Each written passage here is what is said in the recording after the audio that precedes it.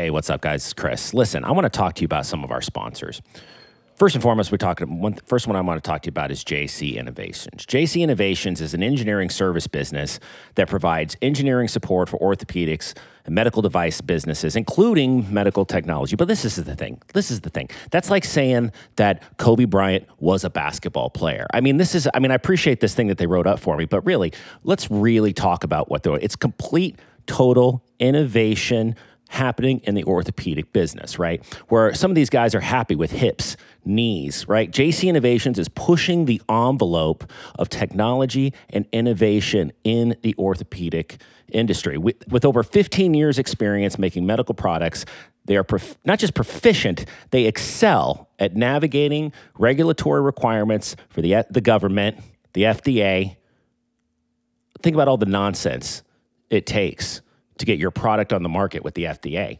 JC Innovations, they've done it for 15 years. They can get your product to market, both and as well as regulatory bodies outside the U.S. Blessed to be a part of this community. They do their part and contribute to it. JC Innovations supports Helping Hands, right? Helping Hands. If you don't know about Helping Hands, Jody put together like an Iron Man hand for my buddy's little girl, Zoe. That's the kind of thing we're talking about. It's not just about pushing innovation, but it's about helping community. If you want to learn more, reach out to Jody. You want to be partner with them, Jody, how they can help your business. Contact Jody at JC Innovations through the contact page on their website, jcinnovations.com. That's jc-innovations.com. They're excited to hear from you. Give them a call. Tell them I sent you. They might take our lives, but they'll never take our freedom.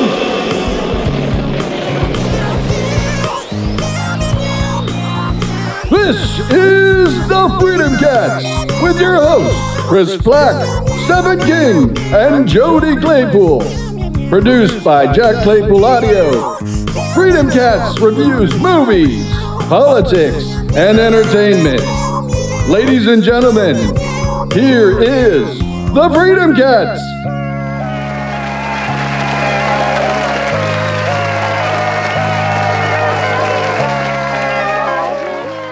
Coming to you live to us from the Freedom Cats studios. Yeah, and this show is not kid-friendly, by the way. Jody, tell them. All right, just the things we start with. Well, you know what? Yeah, we'll start with this list. Obviously, the Freedom Cats, we appreciate everybody joining us. This show is not kid-friendly, so you might hear some swears. We have lots and lots going on. We're going to be talking about what that means during this show. And make sure to like, share, and subscribe. Smash the like button. Smash that like button. Tell your friends and family. It's only because of people like you that we're able to do what we do. But your family, not the children of your family, though. Don't tell them. Yeah, earmuffs when you're talking about the show.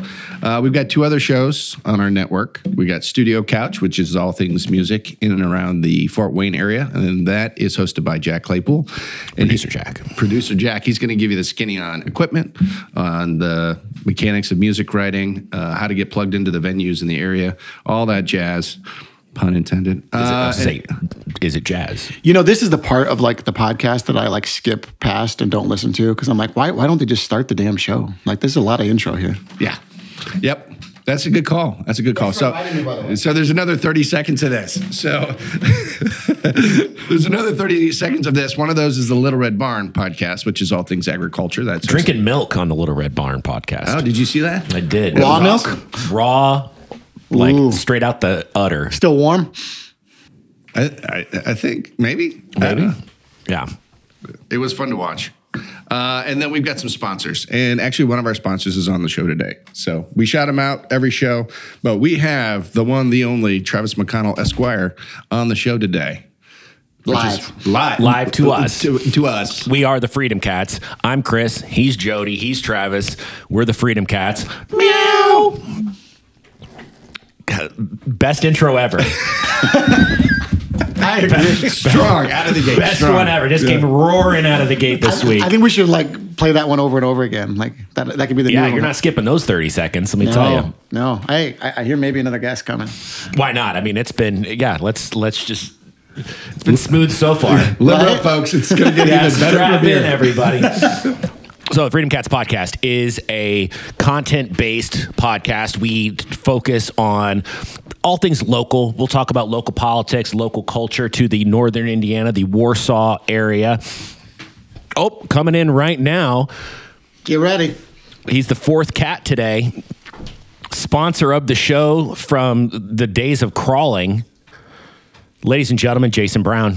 Good morning, friends. Good to I'm see sorry, you, the buddy. weather was rough getting over here. Oh my, okay, people with this rough weather stuff. Is this? Well, It happens every year. Isn't it nice to have an excuse when you're late? Oh God, No, it that so is. is. That is. Like I'm notoriously late, but like in wintertime, I'm just on time. Well, and Chris, if you're not familiar with this stuff outside is called snow. I don't know if you've ever seen this. Yeah, no, it's new to me. It's new to me. So do we get to talk about the employees that are like, I didn't make it in because it took me longer to get to work. Like, you're right, because you didn't realize that it was going to snow yesterday and like plan ahead. Right. Like you know it takes longer when there's snow out. Like, Listen to you. Yeah. Listen to you, this guy. Let me tell you about this This guy real quick. guy. Let me Yeah, tell but you. you're from Alaska, so like you're used to like driving on glaciers, right? Yeah, 100%. I mean, like no, it's every day was like one of those Jeep commercials, where they're like taking the Jeep up the every day. yeah. Every day. I just imagine that they just put like ice skates on the cars.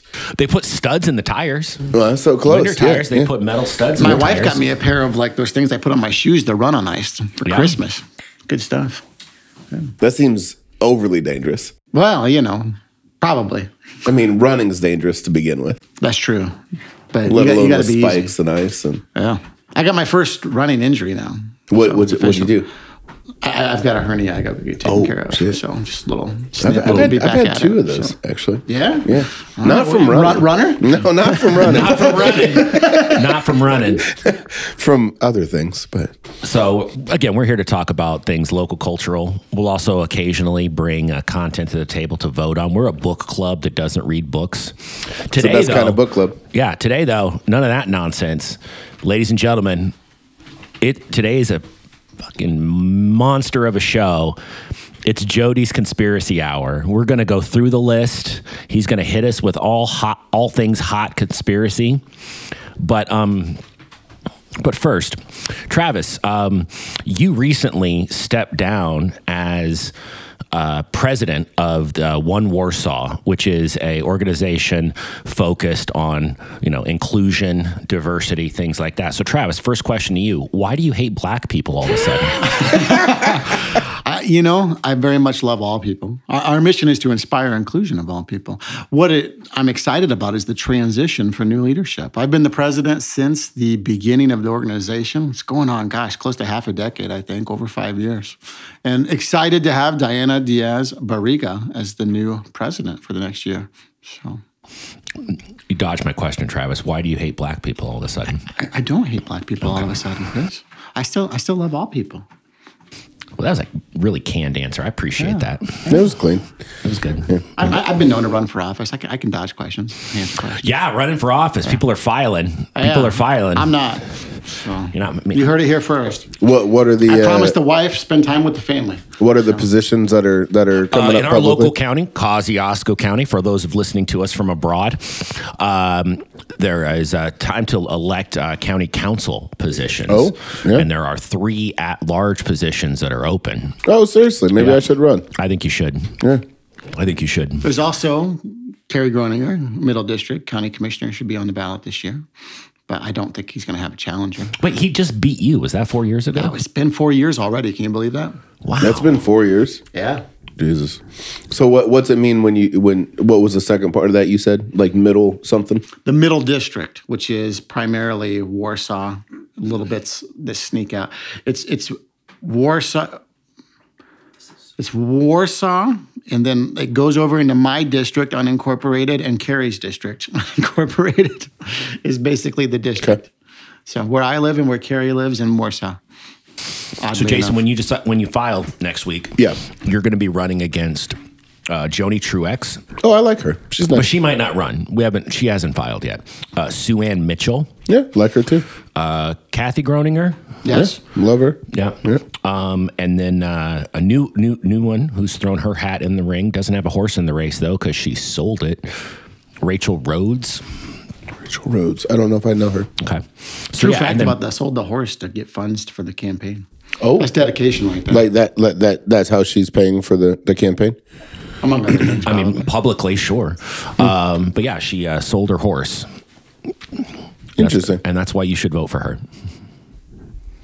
Not necessarily how I structure my political votes, but it's a start. It's something. Yeah. See, I always wondered, like, why? Because you ran. This is true. You ran, and I've always been curious, like, why. Okay. Yes. Well, luckily there's two people. Yeah. There's two people in this How room that quickly have they ran. forget, right? I mean, Wait, you ran for office? I did.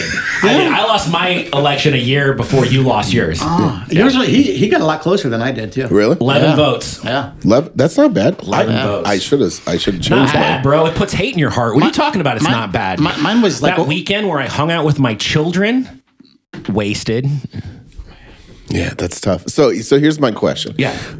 Does it really cost that much money to run a campaign? Like, there's so much free stuff out there. It depends how you want to do it. I mean, yard signs aren't cheap if you're going to put up Well, signs. okay, true. Yeah. Do you think yard signs work? I think clearly they work. I had the most and I'm in office. So, you know. Well, it's static marketing, right? I mean, it's static marketing. It's a then sign. You're drawing a direct correlation between politics and branding and marketing, and that's truly all it is. It's just exposure. Sure. Okay. Well, because I mean, think about it. When these people run, right? What do they say? Usually I'm a fiscal conservative. Yeah, I was going to say some bullshit platform. Right. I'm a fiscal conservative that grew up here. Kosciuszko native, fiscal conservative. That's what you hear from all the Republicans. All of them. So they all are. They're all fiscal conservatives. They're all conservatives. You know, social conservative, fiscal conservative. Yeah. Grew up right here in Kosciuszko County. That's what they all say. Right. Right. So once you clear that, what happens is you have this, you have that barrier of mediocrity. Okay, everybody says this, and so you have to get. Even to the cross Democrats that. locally are fiscal conservatives, except for a small number of them. So once you clear that, I think that's when it comes to brand recognition and names. I mean, you're asked about the yard signs. Are they effective? Well, I think they're as effective as billboards. I mean, I think yard signs are more effective than billboards because, there's more yards. There's more yards. Yeah. Exactly. Well, and after those, was it first three things that you guys had mentioned? Number 4, horse ownership. Is that or ex-horse Yeah. ownership? Previous horse ownership. Previous horse. That's got to be one of the items. God, I'm gonna have to It's buy got a to be in the horse. top 10 at least. Yeah. I'm gonna have to buy a horse. No, not having a horse is the thing to do. So she had to. We got to buy one so we can sell. Yeah. She had to gotta- sell hers to get to your level. That's So what is she anti-horse? What is that? Why does she hate horses all of a sudden? What's that story about? We should get one Warsaw involved. All people. So. Well, no, but the reason I asked that is because somebody like Joe Talmer, when he ran, like he was a business owner, so like already your platform for connectivity and communication is already extremely much more vast, right? And so then like you look like somebody like myself with 110, like 110's been around for 10 years. We're going on 10 years now. Hey. Yeah, cheers. Mazel Hats tov. off to Is that. some part of this, coming into the campaign with a obvious and clear slogan, right? Because Talmer's has got to be clear vision for the future, right? Is Gotta it? be. Right. Oh, It should have been. No, that should have Out of the been. gate, Right. right? Yeah. Yeah. Mine was a new energy for Warsaw. See, that's the other thing that everybody says too. I And like anybody under the age of 50 says they're young blood. That's the other. That's like number 4 on the list. Here's your number 4. All right. Well, I can. If hang you're on under to 50, then you're new blood. I'm hanging on to that young blood category for the next few years. Then. It's born here, fiscal conservative, new blood. If you're under 50. Well, I'm sorry. I guess I was just like the rest of them. Well, you had other things, I think, right? That you said. That was on the sign. It said a new energy. By the way, if you'd like one, I Yeah, but got did you boxes of them in my garage. Do they Unlike come some, with the 3D glasses? They should, right? They wear that color scheme. unlike many of our local candidates, you actually had a platform, though, I think. And that's where, like, a lot of people locally, they don't even, like, what's your platform? What did you publicly stand for? I was for, God, it was 5 years ago, you know. I know, so your opinions have obviously changed. They're obviously because they changed. didn't work. Wow. Yeah, just like that. Just like so that. good. So No, good. for me, I was wanting to, what did I want to do? I mean, we talked. Yeah. Yeah. You Sidewalks? Were sidewalks a didn't thing? quite sway me to vote for you, but we did talk. He was. You didn't vote for me? Of course I voted for you. You know, see, that's a damn lie because you didn't live in my district. Well, Yeah. I wasn't allowed to vote for you. Huh? I supported you. Right, but you just looked me in the eye and said you voted for me when you don't live in my district. So I wasn't allowed to vote for you? That's what you're saying? No, Jason, you weren't allowed to vote for me. You didn't live in the neighborhood. What'd you run? It doesn't matter No, now. what was it? What was I it? don't speak liar. What was it? What'd you run? District, I was city councilman, District 2. You live in District 1. We lived a block and a half away from each other. The district line was just before we reached your house. So close. I don't so know, close. man. Maybe we should cut this because I don't want to like affect your personal brand. Yeah, will you Jason not, Brown, please? liar. Don't do that. I mean, I guess. Can I tell you the best part about this? This is the second time we've had this interaction. This is the second time you've told me that you voted for me, and I was like, "No, bro, you didn't." I supported you. I know you did. That's what I know you I did. mean when I say He vote. went across the block, Yeah. and he got one of those guys to vote on Right. proxy for Well, him. you should have done that 12 more times. I can't believe it was only 11. I'm really sorry. 11 votes. How many people were in your district that were possible to vote? I mean, in the district was, I think it's like 1,000 people in the district. that voted. Like, Was 200 or 420. that sounds high. Yeah, that does sound. I have to go I think back. it was like 200. I think that's probably more accurate. City elections don't have 40% turnout. Yeah. Joe Talmer, you were talking about him earlier. His highest vote count to be mayor, 700. Yeah. Seriously. 700 votes, and you're mayor of Warsaw. Yeah. Shit. No one turns out for city elections because they're in a year by themselves. So people are like, I don't care about that. You need 700 votes. Joe became mayor with like a little over 700 votes in his last election. Well, And not like he won by 700. Like that was the total vote. Yeah. I don't know if that's accurate or not. But It's God, probably I mean, not. that's disappointing. Or, you know, Would you believe me if I told you I voted for him as well? I would believe you that you took. I don't think you voted that year.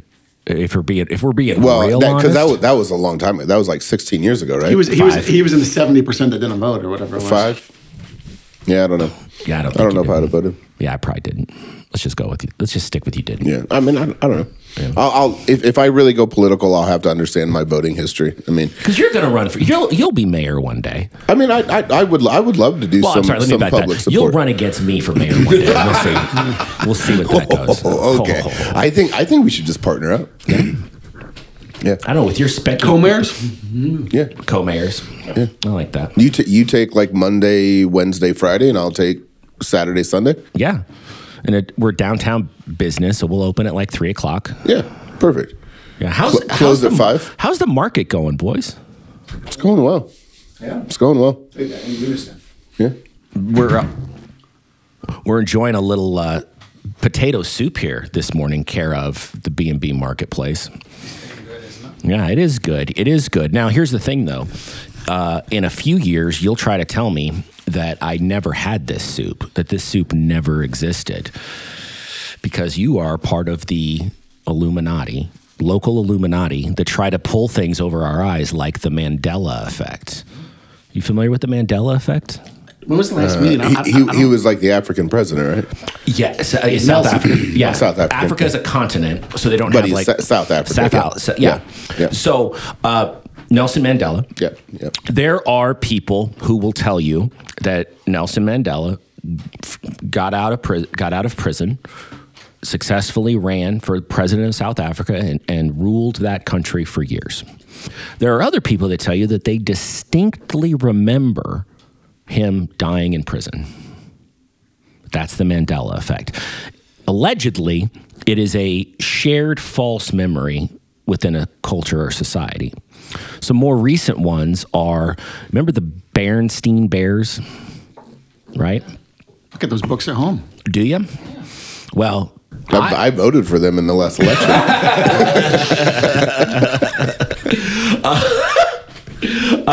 Well, when I grew up, I distinctly remember it being the Berenstain Bears, EIN. Oh. But if you look at the books now, it's AIN. Oh, they changed it.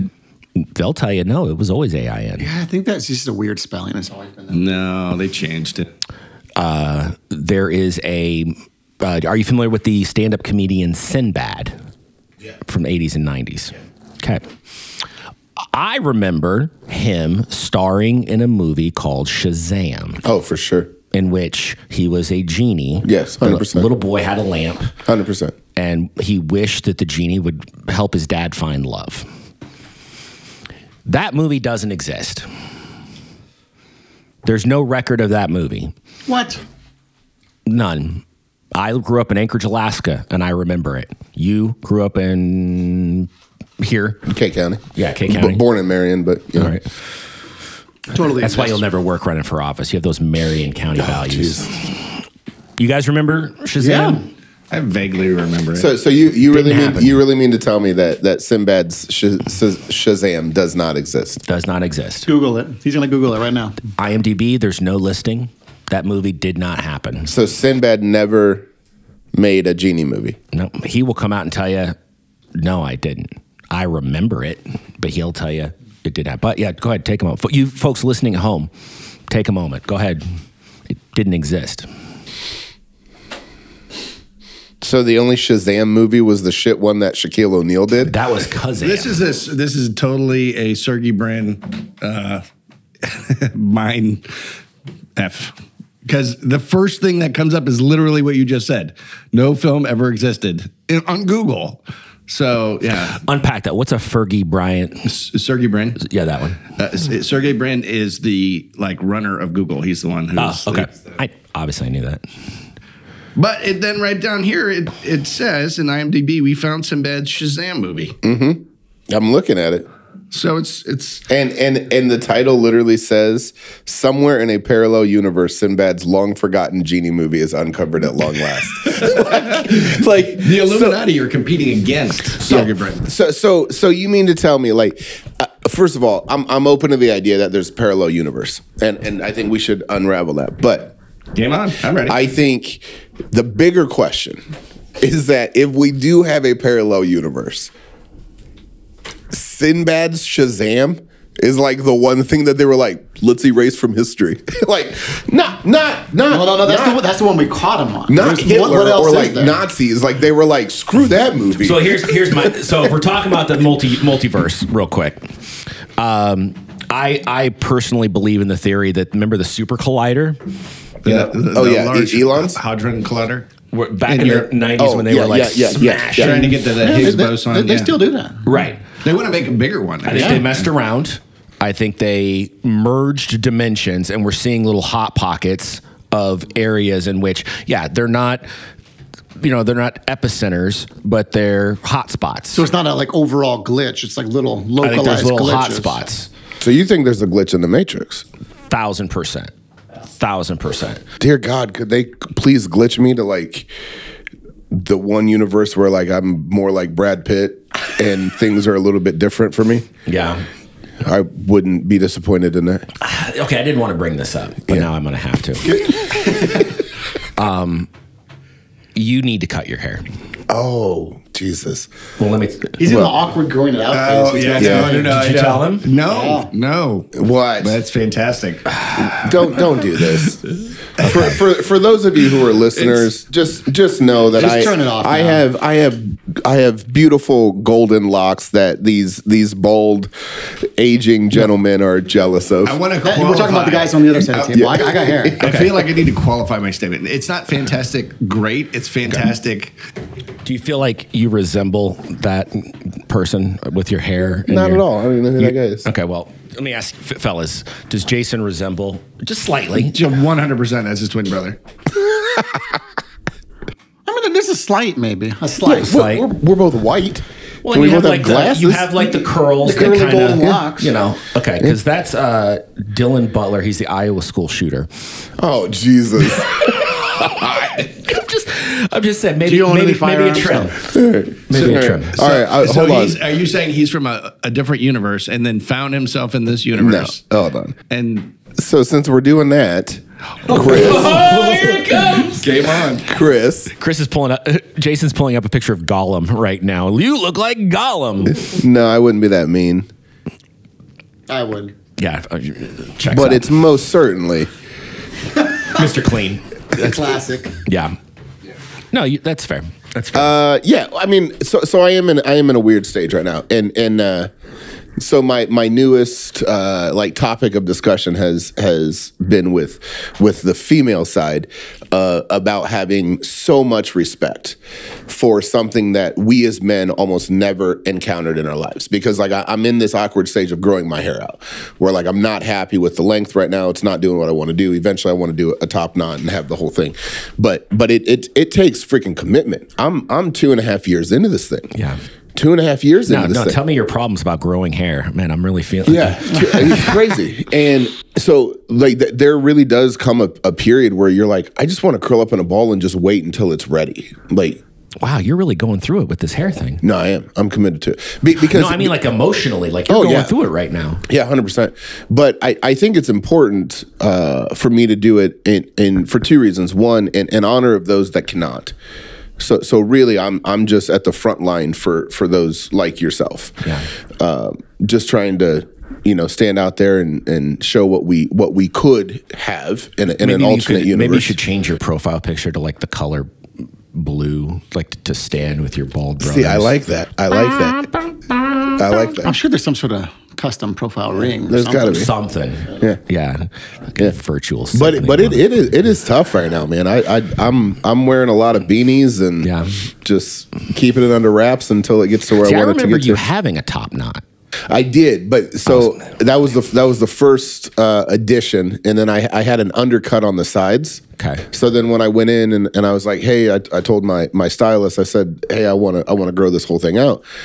Your stylist. I'm getting made fun of because I have a stylist instead of a barber.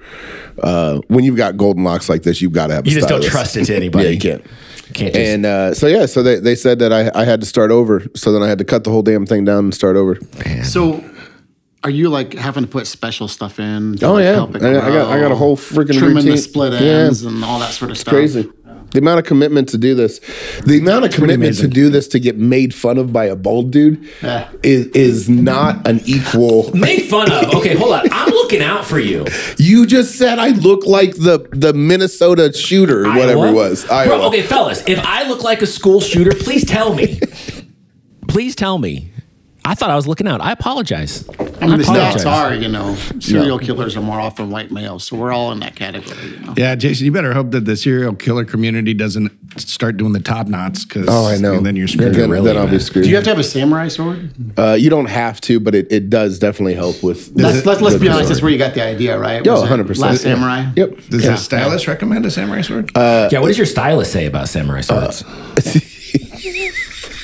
They say that they're dangerous and you should be careful with them. Do you have multiple stylists, or are you respecting someone's pronouns? I have one stylist. With constitutional carry, do you think like you're a bigger badass with the gun on the hip or like the swords on the hip? What do you guys think? Yeah. Oh, I aesthetically? Yeah, like what's a better look? Like walking down the street, are you like swords are much more badass. Yeah, if you put like 100%. A baby on your back with a mirror on its head. Here we go. Here we go. If you're asking which person that you're more scared of, it is most certainly the person wielding a sword on a sidewalk. And if it's a stroller, you got to have the but not in 2023, because that guy's like an anime guy who like screws a pillow every night that looks like the guys walking around with swords now are like, yeah, but that's the dude that's going to kill you. No, that's fair. Like the guy with the guns, like, just don't step in my space. Right. The guy with the swords, like, anime guys. I'm here to do something weird. Yeah, he's gonna do that weird fast step run thing. Right, right, and then like jump and anime guy's gonna kill us all. Yeah, but that's an alternate universe. In an alternate universe. Yeah. So the latest one, the latest Mandela effect, has revolved around the Fruit of the Loom logo. Toucan Sam. All the Those are grapes. Fruit Loops. Ah, damn it. The grapes and the apple. And all that. I had Grapes and apples, and what's the fruit coming out of? What Fruit of the Loom? I don't think it's coming out of anything. It's just there's Oh, the grapes and underwear. apple. Thanksgiving cone things. Cornucopia. There's not a Yeah. cornucopia. Not now. No, there never was. Okay, so there was a big argument about whether or not the Fruit of the Looms logo has a cornucopia. It's not Thanksgiving. It's I underwear. remember it having a cornucopia. You remember it having a cornucopia. You don't. No. This went so far as Fruit of the Loom posted the history of our logos on their website. No cornucopia. One TikTok user, however, said, okay, bet. Started digging through all her old clothes. Found a Fruit of the Loom t-shirt with the cornucopia on the logo.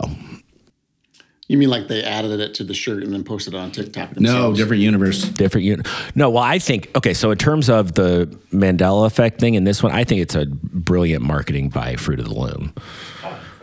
Like here we are talking about Fruit of the Loom. Right. What are the odds Right. we ever bring up Fruit of the Loom? Right. You know, They're like the worst underwear company that's out there. what's your favorite underwear company? Honest to God. No, lie to me. they're- Like when you said you voted for me. I was saying I voted for you in spirit. spirit. So what underwear do you wear in Spirit? It's called Saks.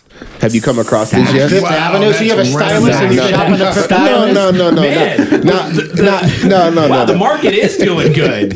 Not Saks Fifth Avenue. That's Saks. 3rd Street. SAXX. Have you not come across these? No, bro. So they are the Wal- originators of what they call. I can't believe we're talking about this on the podcast. It's gonna something about holding your sack. Is it gonna be like- Wholeheartedly. It's a play on words. So they I know where this is going. They built a pocket and they call it the ballpark pouch. The ballpark pouch. Yep. And so you've got these like side pieces that literally just create a pocket for all of the goods. Yeah. And so instead of everything just Is this like one hanging pocket down, or three? but that's the thing.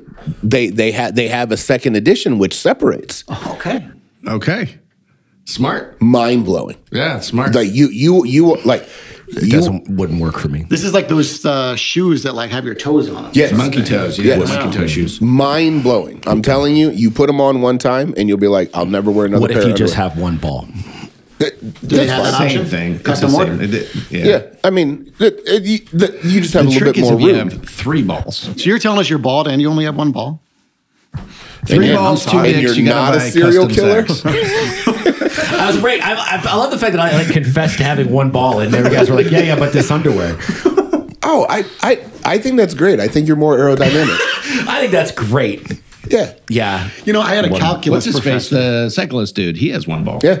but he had his removed because of cancer. I had a teacher who had that. I had that was a Whoa! seminar. How did you know that your teacher only had one ball? Whoa, Because they Travis, would is this sit an down. They would sit down, and the whole like junior class had to go to this guy, all the men, and listen. Here's your talk about you need to have your testicles checked for testicular cancer because let me tell you, fellas, Bro, you were I only being got one. groomed. Well, maybe.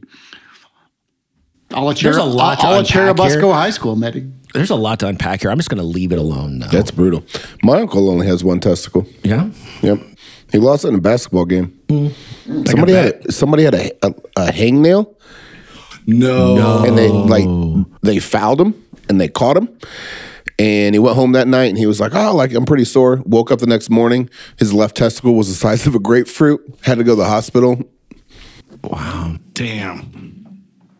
It's not really that I have one so much. It's like a thought tennis you were ball. joking. No, it's like a tennis ball and a marble. Well, that's not one. But this one doesn't we work. all have that. The No. marble doesn't work. We all have that. Yeah, it's true. We all have the Nobody, one big one, nobody's the one testicles small are the one. same Yeah. size left, And right. they're not evenly positioned. One's always up. Do you know higher why? than- Do you know why though? I actually think had we had Saks underwear back in the day, I think that's an evolutionary trait.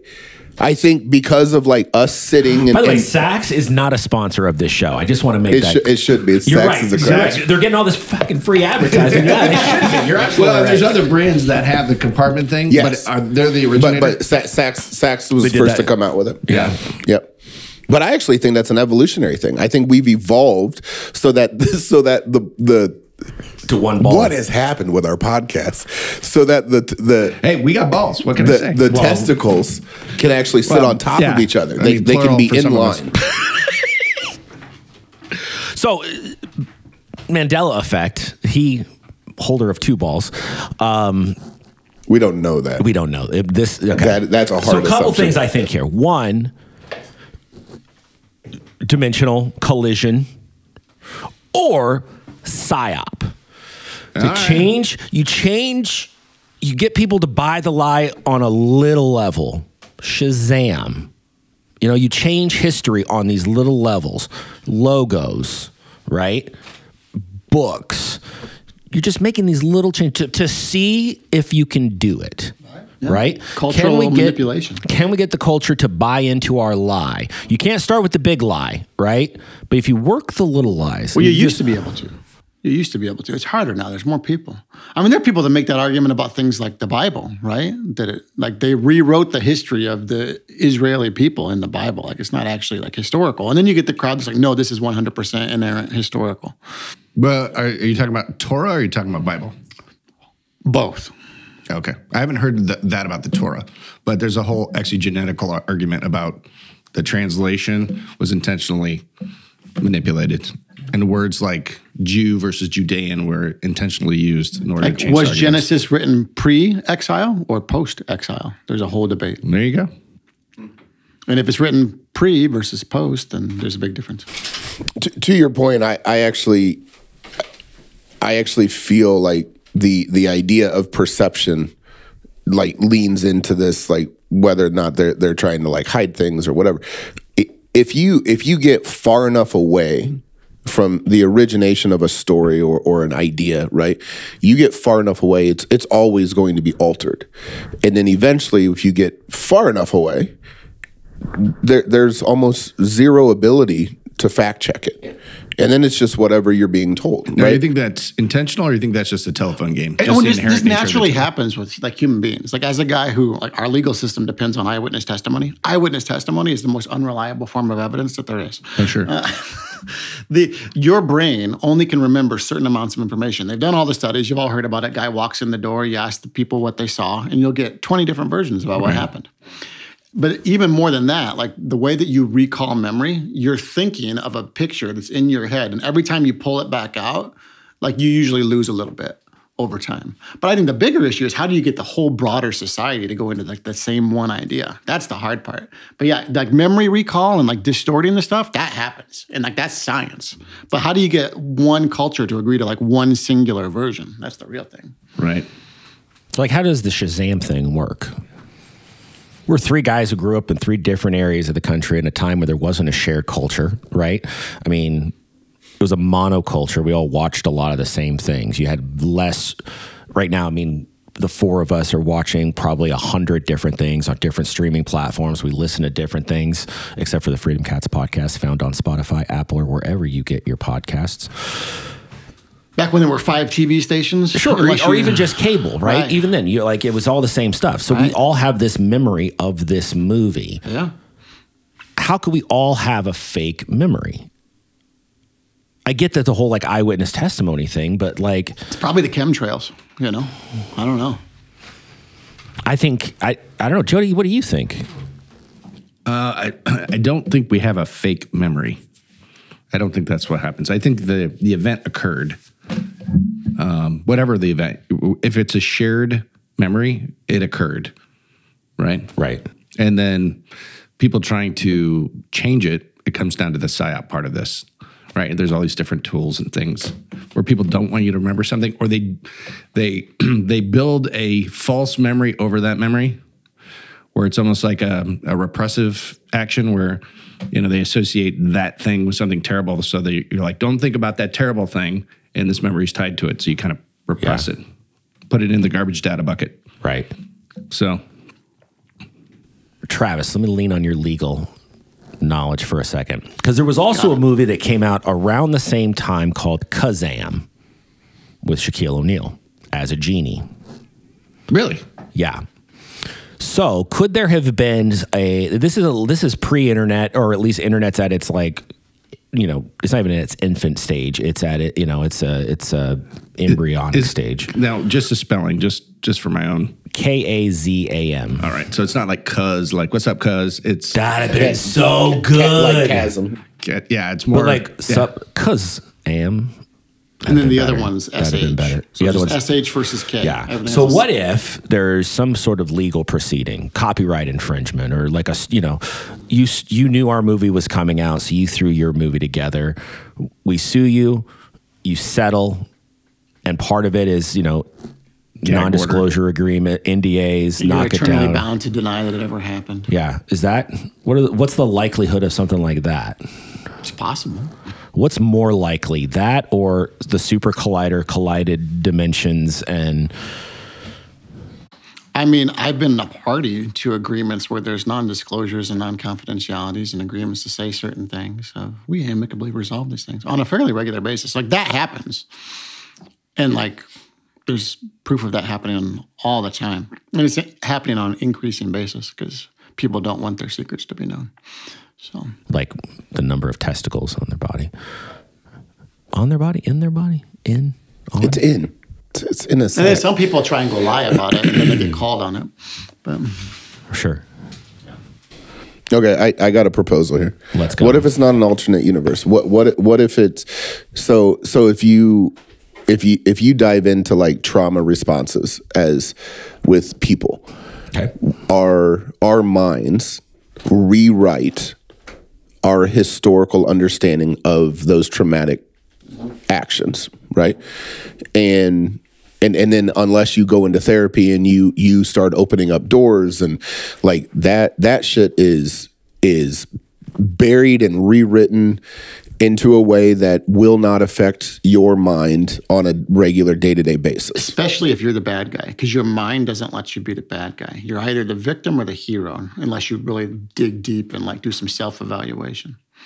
So what if in this situation, I'm not saying that Sinbad's Shazam was a traumatic experience, but like what if that's like part of it, where just this whole situation, it wasn't that great of a movie, and we watched some other movie that we blended the two worlds together, and then we rewrote these two shitty scripts into something completely different, where we go, Sinbad's a genie. But that's never actually what it was. Does that make sense? Was like, Shaquille O'Neal a genie? he was in Kazam. So was it just like Sinbad was more popular and we swapped Sinbad for Shaquille O'Neal maybe? I can't imagine a world where Sinbad was more popular than Shaquille O'Neal. I don't remember. But see, like, I also remember Sinbad at some point in time doing a stand-up but it had nothing to do with being a genie. But his dress attire was very flashy, and it looked as if the way I would picture a genie. Or MC Hammer. Yeah, he had that Like like an MC patchwork shirt and but satin all of us? flowy pants. But, All but, of like, us? but that's my point. Like maybe we just in our heads, like maybe this is where there's like a higher power that like protects us from shitty things. If there's a higher power that protects me from shitty things and it chose Shazam, I'm upset. How does the K get switched to the SH? He's probably looking out for the universe, not just Just the individuals. universe, okay. Yeah. All right. Because Shazam sounds way better than Kazam. Yeah. There's an inevitability in the timeline where if Shazam exists, the universe just implodes. Well, like quantum physics like opens up the idea of Pretty cool stuff. multiple universes and parallel universes. And Well, they definitely make an argument that all of this, when you get down to little tiny bits, is based on data. And Yeah. as soon as you get into that world where it's like, okay, none of this actually exists, it's all just a Matrix-like VR experience, that gets a little mind-bending. It's all just vibrating strings, man. Yeah. it's a wild thought. But then I mean, there's the argument that there's multiple parallel and concurrently evolving experiences. And ours is actually the most, like, our individual experience. This whole thing was built for us. Like, this whole experience is built for me to play And so for each one of us, we play this unique experience, and we're all part of a collective mind. So we all just come to this as different perspectives of the collective mind. And it's like, what? Stop, that's craziness.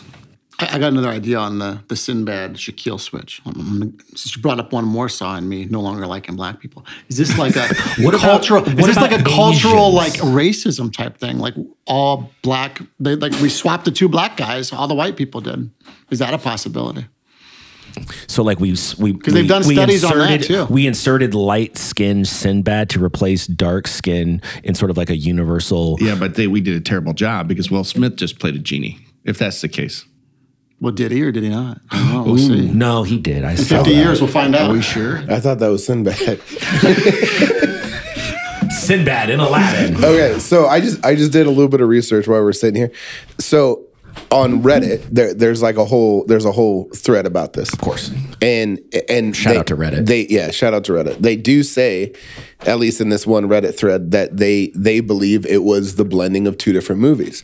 So there was a shitty 46-minute TV only movie or show that Sinbad did called Aliens for Breakfast. Yeah, I remember. Couldn't tell you. Well, you do remember it. You think Sinbad was a genie. And they say this is the movie that we've blended with Kazam to believe that Sinbad played a genie in a movie. Huh.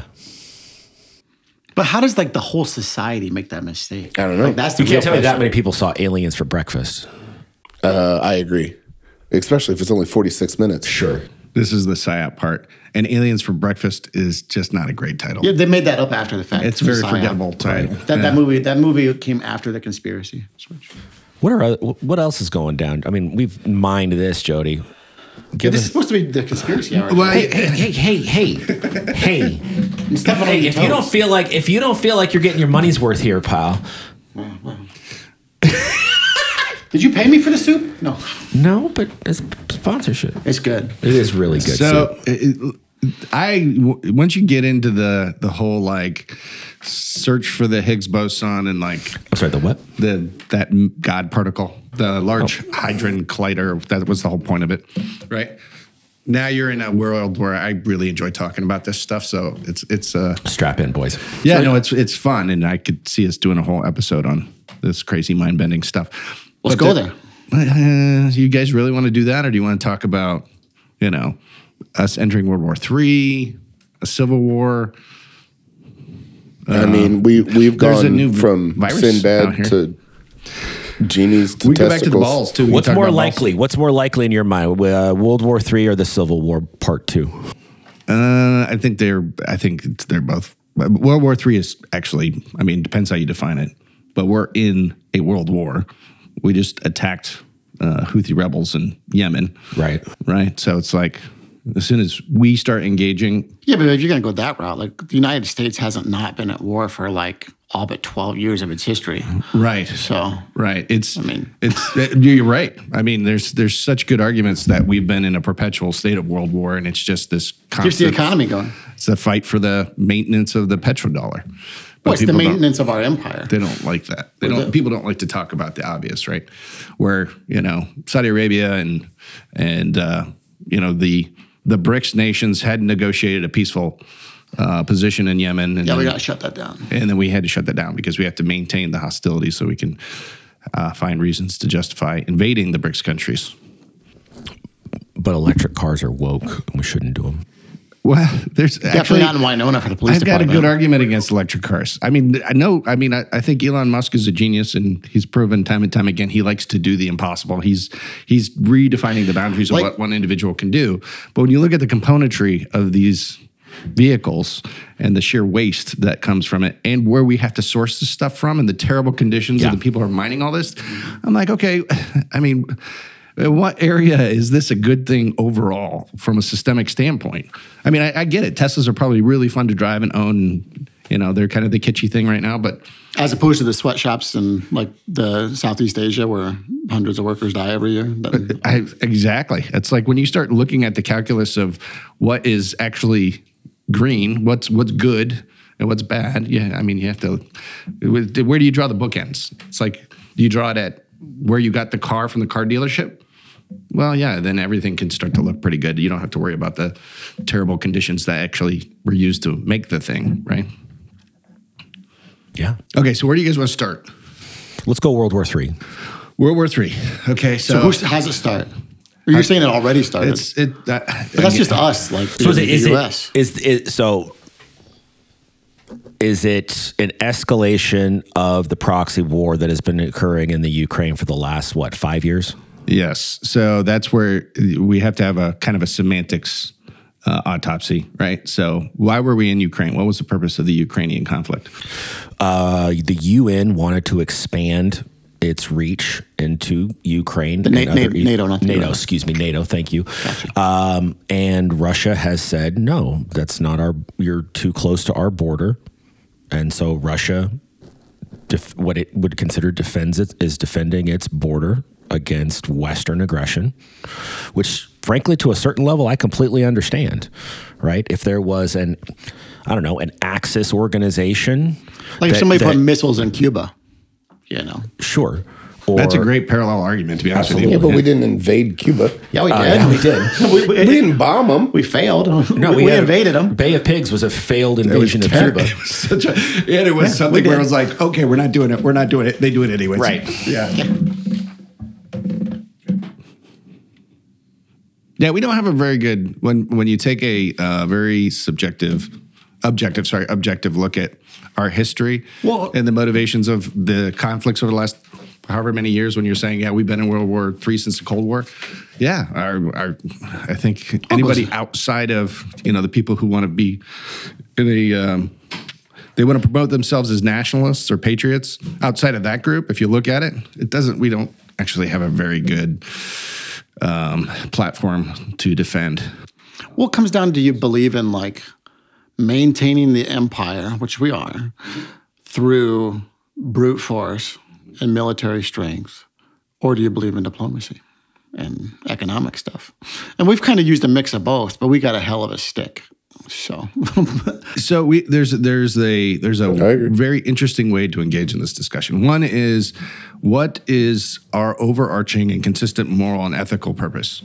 Like, why is it better that we run everything? Oh, I'm not saying you can have a good empire or a not as evil empire. And there's a spectrum, right? Right. I have friends from Peru, and they live in Peru, and they're like, I would much rather be dominated by the Americans than the Chinese. But that's the reality. It's either going to be America or China. We'd rather have America. That's right. And that's one way to engage the argument. It's like we don't have the option of not doing anything because we don't want to be taken over by a different force. So we have to maintain our dominance and our strategy. But then if we're going to do that, how do we defend the actions that we're taking, right? Because right now we're not, from my perspective, there hasn't been a lot of transparency in the motivations of the actions we're taking. It's always the Ukrainian conflict was because Russia's bad. Right. Russia was just maintaining the agreements that were in place. Right. And we kept violating and violating. Hey, there's been a buffer agreements. country all along our border, and now you're trying to take one away. And they've been pretty clear about that, but there's got to be there has to be repercussions when one party is violating an agreement. And Russia's response to they could have responded much more aggressively and much more holistically, but I think they tried to be as targeted as possible to minimize the expanding of the conflict into an actual hot war globally. And I think they did I'm not defending Russia. Not a Russia. Kind of sounds like comrades, listen, I am not defending Russia's. So fucking Comrade Claypool over here. Jeez, when I pulled into the driveway, I had to park on the You're left. still a capitalist, right? Well, one of us lived literally right next door to Russia. I'm just saying. Been to Russia. Oh, really? Absolutely. I can see Russia from my front door. It's okay. Here we go. We're going to get into that real quick. You can, she didn't say that. She just said you could see, you could see Russia from Alaska, and you can. That was it. That's all she said. On a clear day. On a clear day from the westernmost coast of Alaska, you can look across the Bering Sea and you can see the lights of Russian cities. What's that little island that's between Alaska and that Russian peninsula? Isn't there a little island, a little cluster of land right there? Yeah, I know what you're talking about. There's the Aleutian Islands, and there's one guy over there. Yeah, there. there's one little. Yeah. I never claimed that she was inaccurate. It's just a cute little fun thing to say. It's like selling your horse, you know? That's fair. She was actually a fun candidate while she was in. The idea of Civil War scares me more than World War III. Because World War III's over there. Scares like the consequences or like more likely to happen? Well, I think the Civil War, and I could be completely wrong, obviously, but I think that the Civil War in this country will remain cultural. I think that we're not as bold in our actions as we are our rhetoric. I agree with you 100% on that. You know, I think that, you know, you'll get guys, you know, the immediate thing that comes to mind is like there was on January 6th, not this, you know, but 3 or 4 years ago, there was this girl that came out of the Capitol and she'd been maced. And she was like, you know, she's crying and she's really upset, obviously, because she's amazed. And her words, not exact quote, but her words were, you know, they pepper sprayed me. We were just trying to revolt. And so I think that piece, I think that speaks to a large portion, a large amount of people. Because you guys know, you run across it. You know, we are a culture of keyboard warriors. And people don't want to know what it's like to get popped in the face anymore. So they'll say whatever the hell is on their mind because they're not afraid of getting popped in the face. That's right. Yeah. And so I think that energy rules the day. People will say, but don't have the balls. Yeah. Brought it back to actually fulfill that rhetoric. I 100% agree. I'd take it even a step farther with like when it comes to protesting, which some of you may know I've participated in some of that. Back when you liked black people. Right. Well, still love them. There's your campaign slogan. Travis McConnell. Black people? Question mark. Still love them. There it is. Talk about beating a dead horse that just got sold. Hey, I'm just bringing it back. Hey. People aren't willing to go through the suffering phase of things. I firmly believe you have to go through a suffering phase to get to like the jubilation phase. Like you don't get the civil rights agreement unless you get spit on at the lunch counter. Yeah. Unless you actually go out, protest, and go through the suffering phase, it doesn't propel actual action. And people aren't willing to go through that phase as much anymore on a large scale or to come together and do a large scale movement. Some people are, but like that percentage is smaller and smaller. I think it's like a bread and circuses thing. People are comfortable. It's the whole like you look at your neighbor and they're like, well, you know, I'm doing fine, and yeah, they're hurting today, but I'm fine. Well, like, you're fine now, but you're not fine then. Yeah, and for those who 100%. did, for those who did act on their words, again, bringing it back to January 6th, the hammer the federal large hammer that is coming down on a great many of those is an attempt to deter further action. Yeah, but there was always the hammer. There's always the hammer. I think it's not just the not being willing to go through the suffering phase. Maybe it's a consequence of like the microwave generation. You expect to go do the one revolt on January the 6th and have immediate change. That's not how social change works. There has to be a sustained movement over an extended period of time before the change happens. So we're not built for that. People are willing to do the outrage. They're not willing to do the movement. Hey, what's going on? It's Chris. I'm here with Stefan. Bro, we need to talk about this messed up thing you did to me this week. What's that? You know what you did, but let's tell them. I'm sitting at the office. Stefan sends me this picture of a turkey bacon BLT. Looks like the best freaking sandwich I've ever seen in my life. So I don't remember that you've got 2 locations. So I run down to the Warsaw location to get the delicious burger, or excuse me, sandwich. Wasn't there, but I still got a good pizza. Hopplor, Ghost Spot, your 2 locations. Hopplor up in Leesburg. Yep, historic mill location, 110-year-old feed mill. Pretty cool little spot, super chill. Super chill, incredible menu. Or Ghost Spot here in Warsaw. Yeah, Ghost Spot, new idea. We are hosting guest chefs and food trucks for about a 3-month stint, bringing you a new menu every 3 months that way. Unbelievable. I just recently had the pizza. Incredible. Do or Die does it up Do or Die pizza this month. So good. Stefan, if I want to know which menu is which so I go to the right spot, where can I find you? Yeah, you can actually find all our menus at hoplore.com.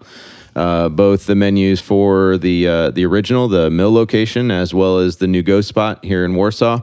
You can find us physically located at 100 South Old State Road 15. That's the mill in Leesburg. And then 307 West Market Street here in Warsaw, Indiana. Best food, best beer you're going to find. Hoplore Brewing, 2 locations, Leesburg and Warsaw. The ghost spot, Warsaw. Check them out. Check them out on the web. Absolutely. You can always reach out to us via Facebook as well, Instagram, and all the other socials. Booming. 100%. I think that's a great point. Now, the question is the apathy and complacency just a giant psyop? Is that been intentionally built into our society to prevent those independent thinkers and those passionate people who do have the wherewithal to sustain the movement from existing? No, I think it's just the top percentage is learned over time how much, like, okay, we got to placate the next class down a little bit more because here's where we drew the line, and then, like, we got our heads cut off. Here's where we drew the line, and then, like, we got to keep moving the line up a little. And we're still doing way better than everybody else, but we do have to give them a little bit more. Take the boot off the neck a little bit. Yeah, I agree with you 100%. You mean historically they've gotten better at societal control? I agree with you 100%. Yeah. So you were asking about World War III versus Civil War. I think there's a bit of hand-in-hand coordinating, global coordinating going on. So typically, when you're officially engaged in a hot war, you close down the borders. So that's important, right? Because you want to know exactly who's in your country, right? You don't want to have like a guerrilla insurgency pop up.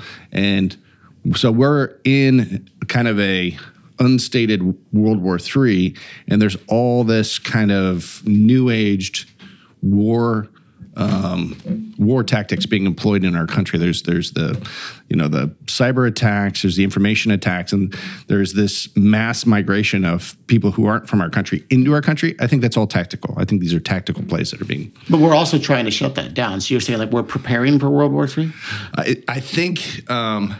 I think those go hand in hand. I think the mass migration into our nation right now is a play to affect the census base. So, these people are moving to areas that are, whatever, red. Predominantly urban areas. Yeah.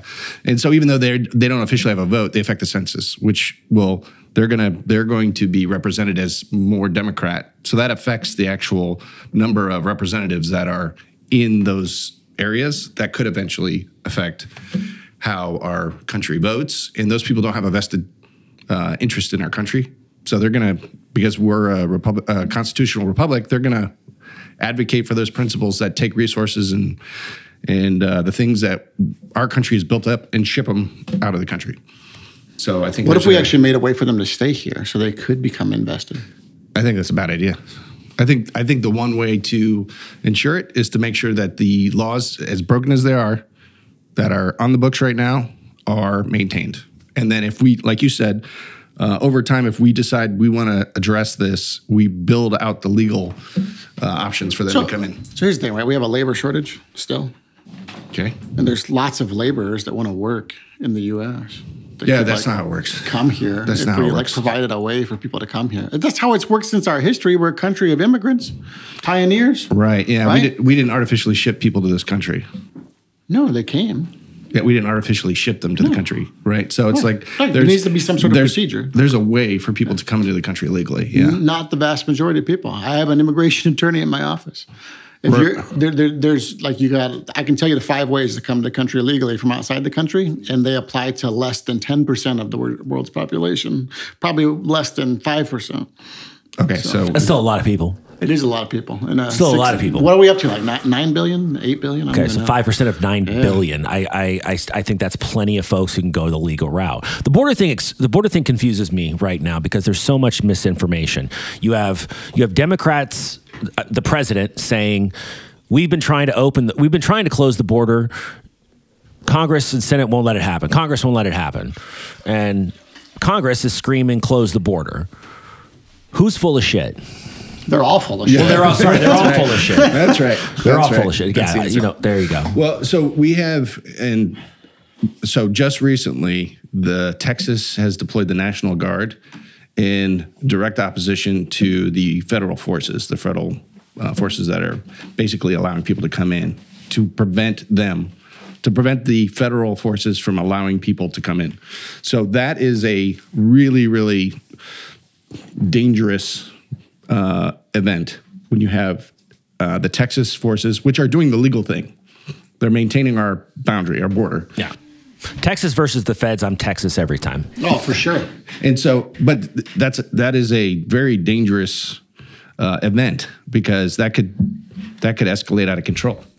Don't mess with Texas. Well, listen, Texas is a sovereign state, part of a union, and Texas has a God-given constitutional right to protect its borders as a sovereign state.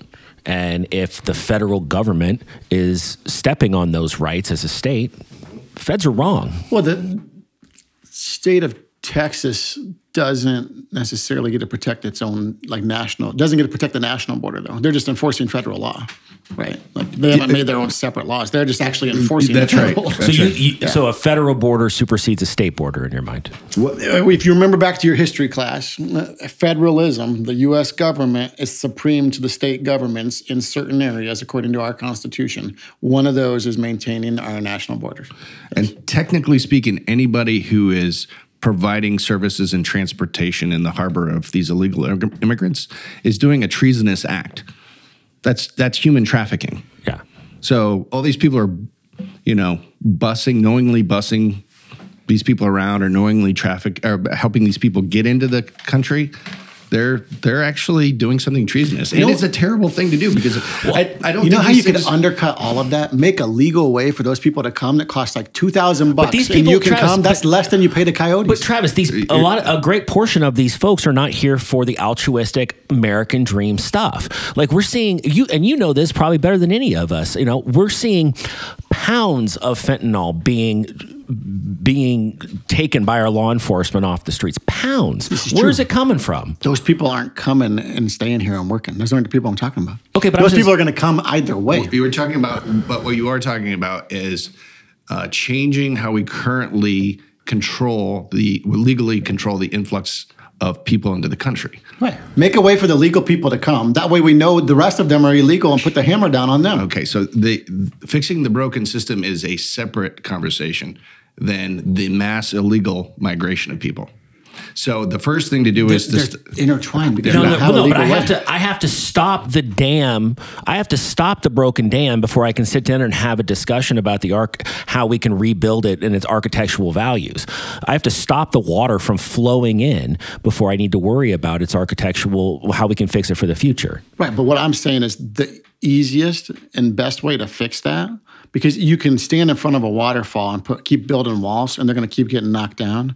Or you can take the water that's the legal part and divert it through the door and then actually stop the bad ones. That's how you can stop it, is make a way for the legal people who aren't the problem over here and then focus on the part that matters. The real way to fix this problem is mass deportations and get rid of any incentives for anybody to be here illegally.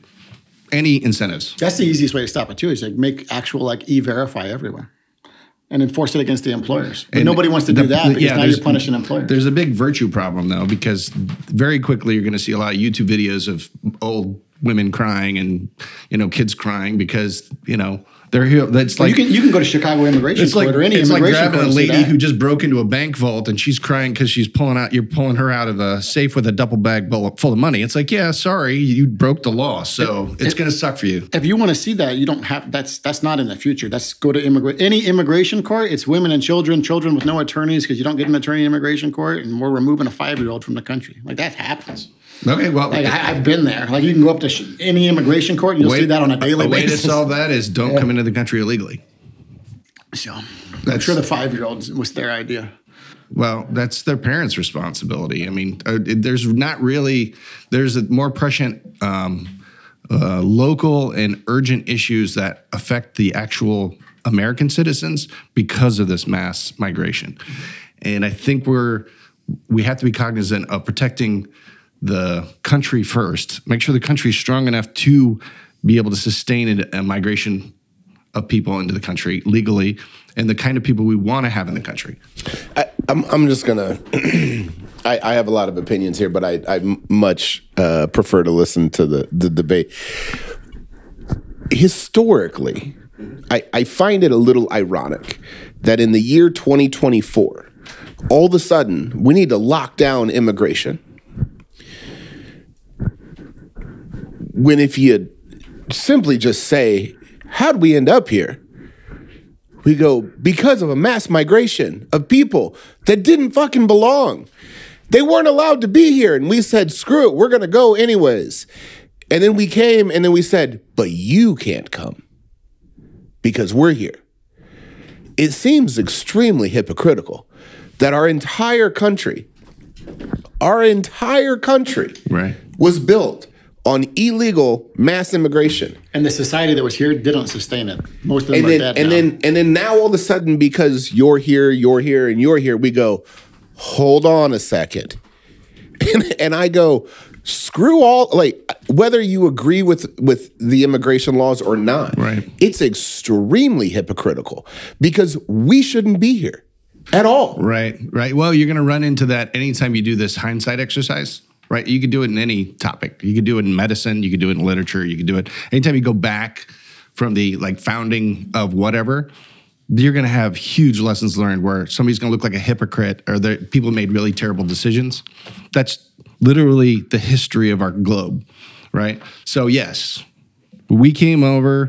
We did terrible things to the native population, which isn't a good look for the people that did it at the time, but we are in a different age. We're in 2024, and we do have to look at... Oh, we're still messing with Native Americans. I mean... All right. Standing Rock was a couple years ago. I wouldn't say we. I'm not putting myself in that group. I'm not messing with You're Native 100% Americans. right. You're 100% right. We conquered. We're not the first conquerors. We're not the last conquerors. And it's not pretty. But the only reason that those that are so up in arms about the immigration structure currently is from fear of being conquered. No, it has to do everything with just mass migration. Well, at least from my standpoint, mass migration mechanics. The current conditions aren't sustainable. It's just you can't have a mass migration. But that's like my this. point. It's not sustainable. So what happens? What happens if this trajectory continues? We lose our country.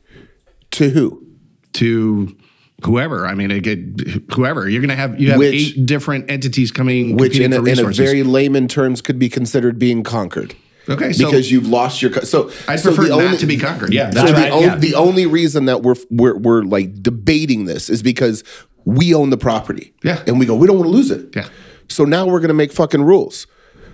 That's how it works. That's how countries work.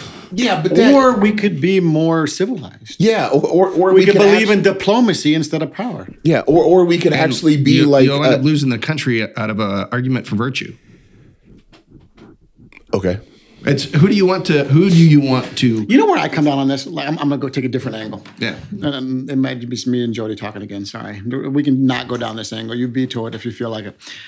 I always struggle with because we're like very much like empire is how thing goes, right? So as a quote unquote Christian nation, as a Christian myself, like we're supposed to actually be opposed to empire, and Christian values are actually power under, not power over. And you never hear anybody talk about that. We're like, no, empire is the way it goes, and we're a slave to empire. And there's a whole book of the Bible that's exactly about don't do that. It's Revelation about like don't let Rome take over. And nobody ever talks about that. Like, how do you like Christian values as a Christian nation focus into this? Like, no, we're totally bought into empire and we're going to keep empire going. Empire is the only way to do it. Otherwise, we get taken over. Jesus says, be taken over and lay your life down. I think you're strawmanning an argument. First of all, you're going to have to figure out who your audience is that you're arguing that this is a Christian nation.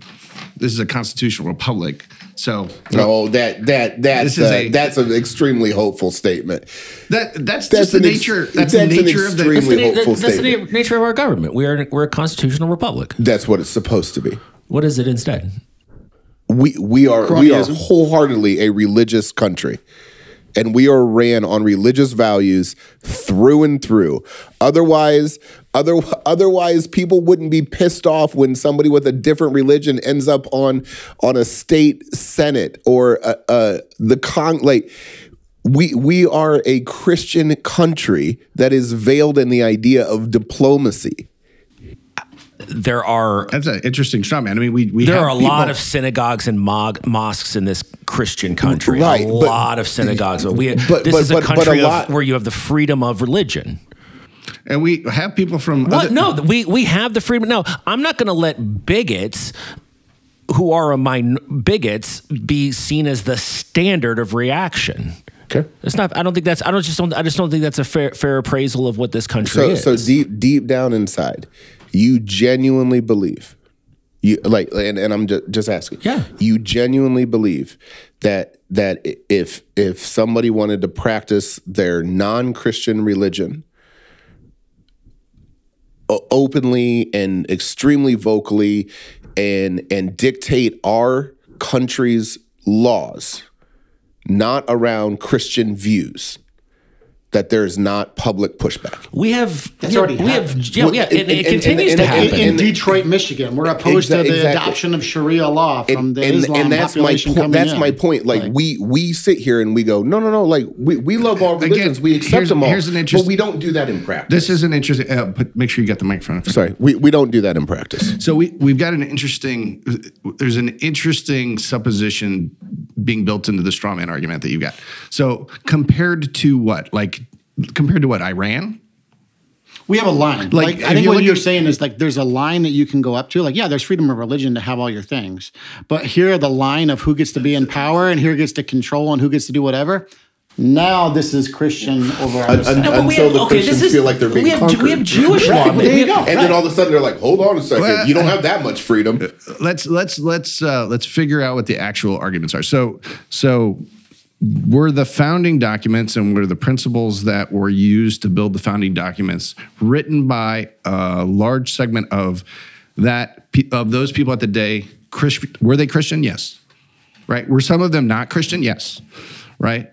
So the founding documents, it's just the nature of using life experience to feed the decisions and the content that you put forward in your decision making. Of course, because those people read the Bible, they believed that religion, they were influenced by, you have to be. Fun fact about our Constitution, it was in large part, like the idea of separation of powers, based on the Presbyterian form of governance of the Presbyterian Church.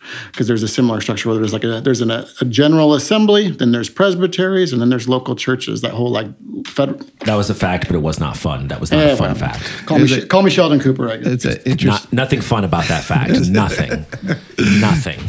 So, when we're looking at this country and we're chiding the country on areas to improve, you're not going to get an argument that we can't improve, right?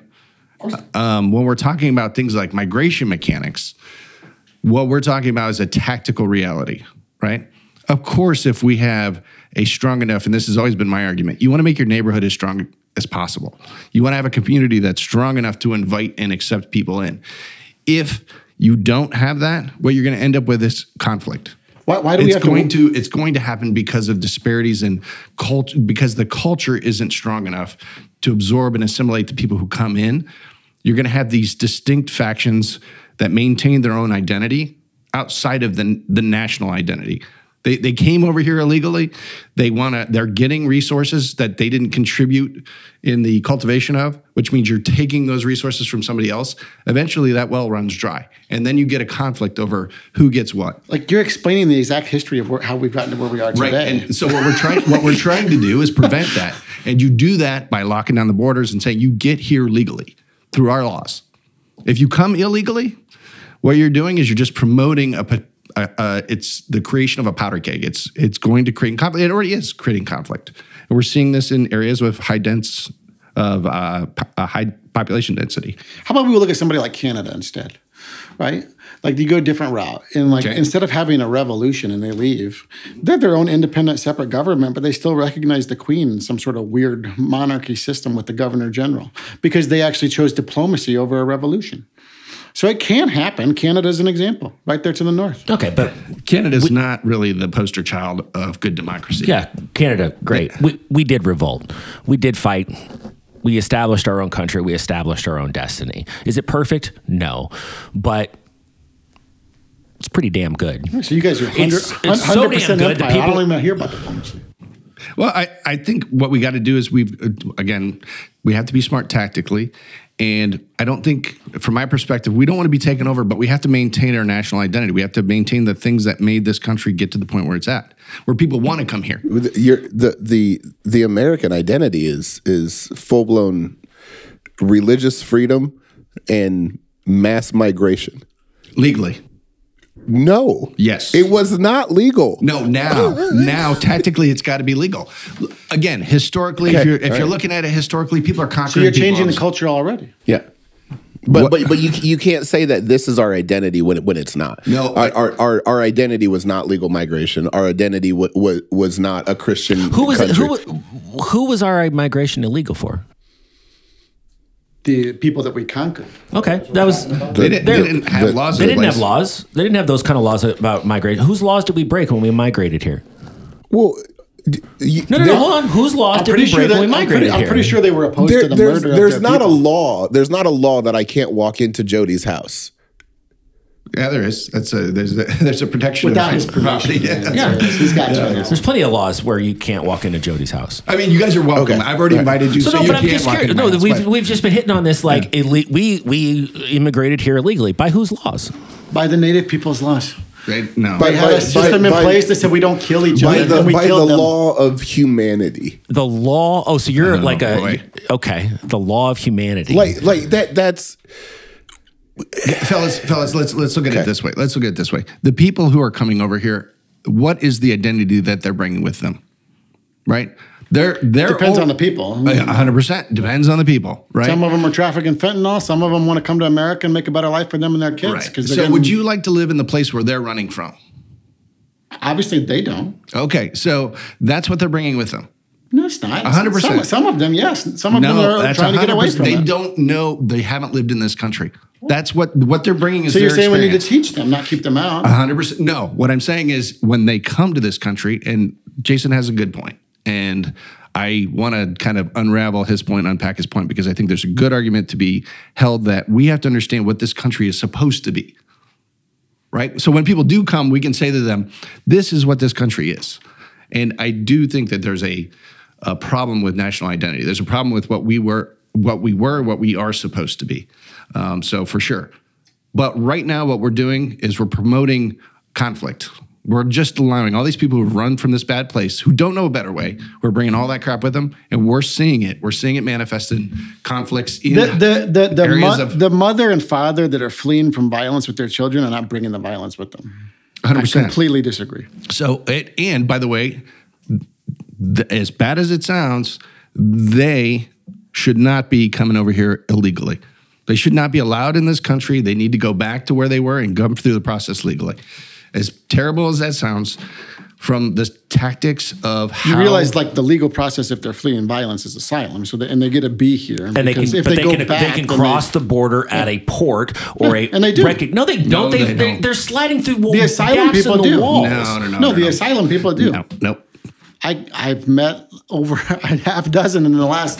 So six. You know? Yeah, out six. of You've what? met My six. office. 9 You've million? met six out of the thousands that are coming through the border on a daily basis. You've met six, and that's your basis for the argument that they're all good people. The six you met. well, I mean, the argument is could be made fun. on the other side. This is good. I like Yeah. this. The argument could be made on the other side that I mean, like how many illegal immigrants do you know that are selling fentanyl? I know that you can get that you're buying. I know that a Kosciuszko County So Sheriff's zero. Department is The buying answer is zero. pounds off the street. No, Pounds. Where's but- it coming from? but Where's it coming from? No, the question is But zero. answer the question though. What? Like Please give it to me again. you said so. We know 6 people that have come here through asylum, and my question to you is how many illegal immigrants do you know that are selling fentanyl? No, I don't know any personally, but I know it's enough to where our little So community. 6 seems like a shitload. It sure does. There's enough getting through that our little community is pulling pounds of fentanyl off the street. It's not Chicago, and this isn't Chicago, this isn't Detroit, this isn't Dallas.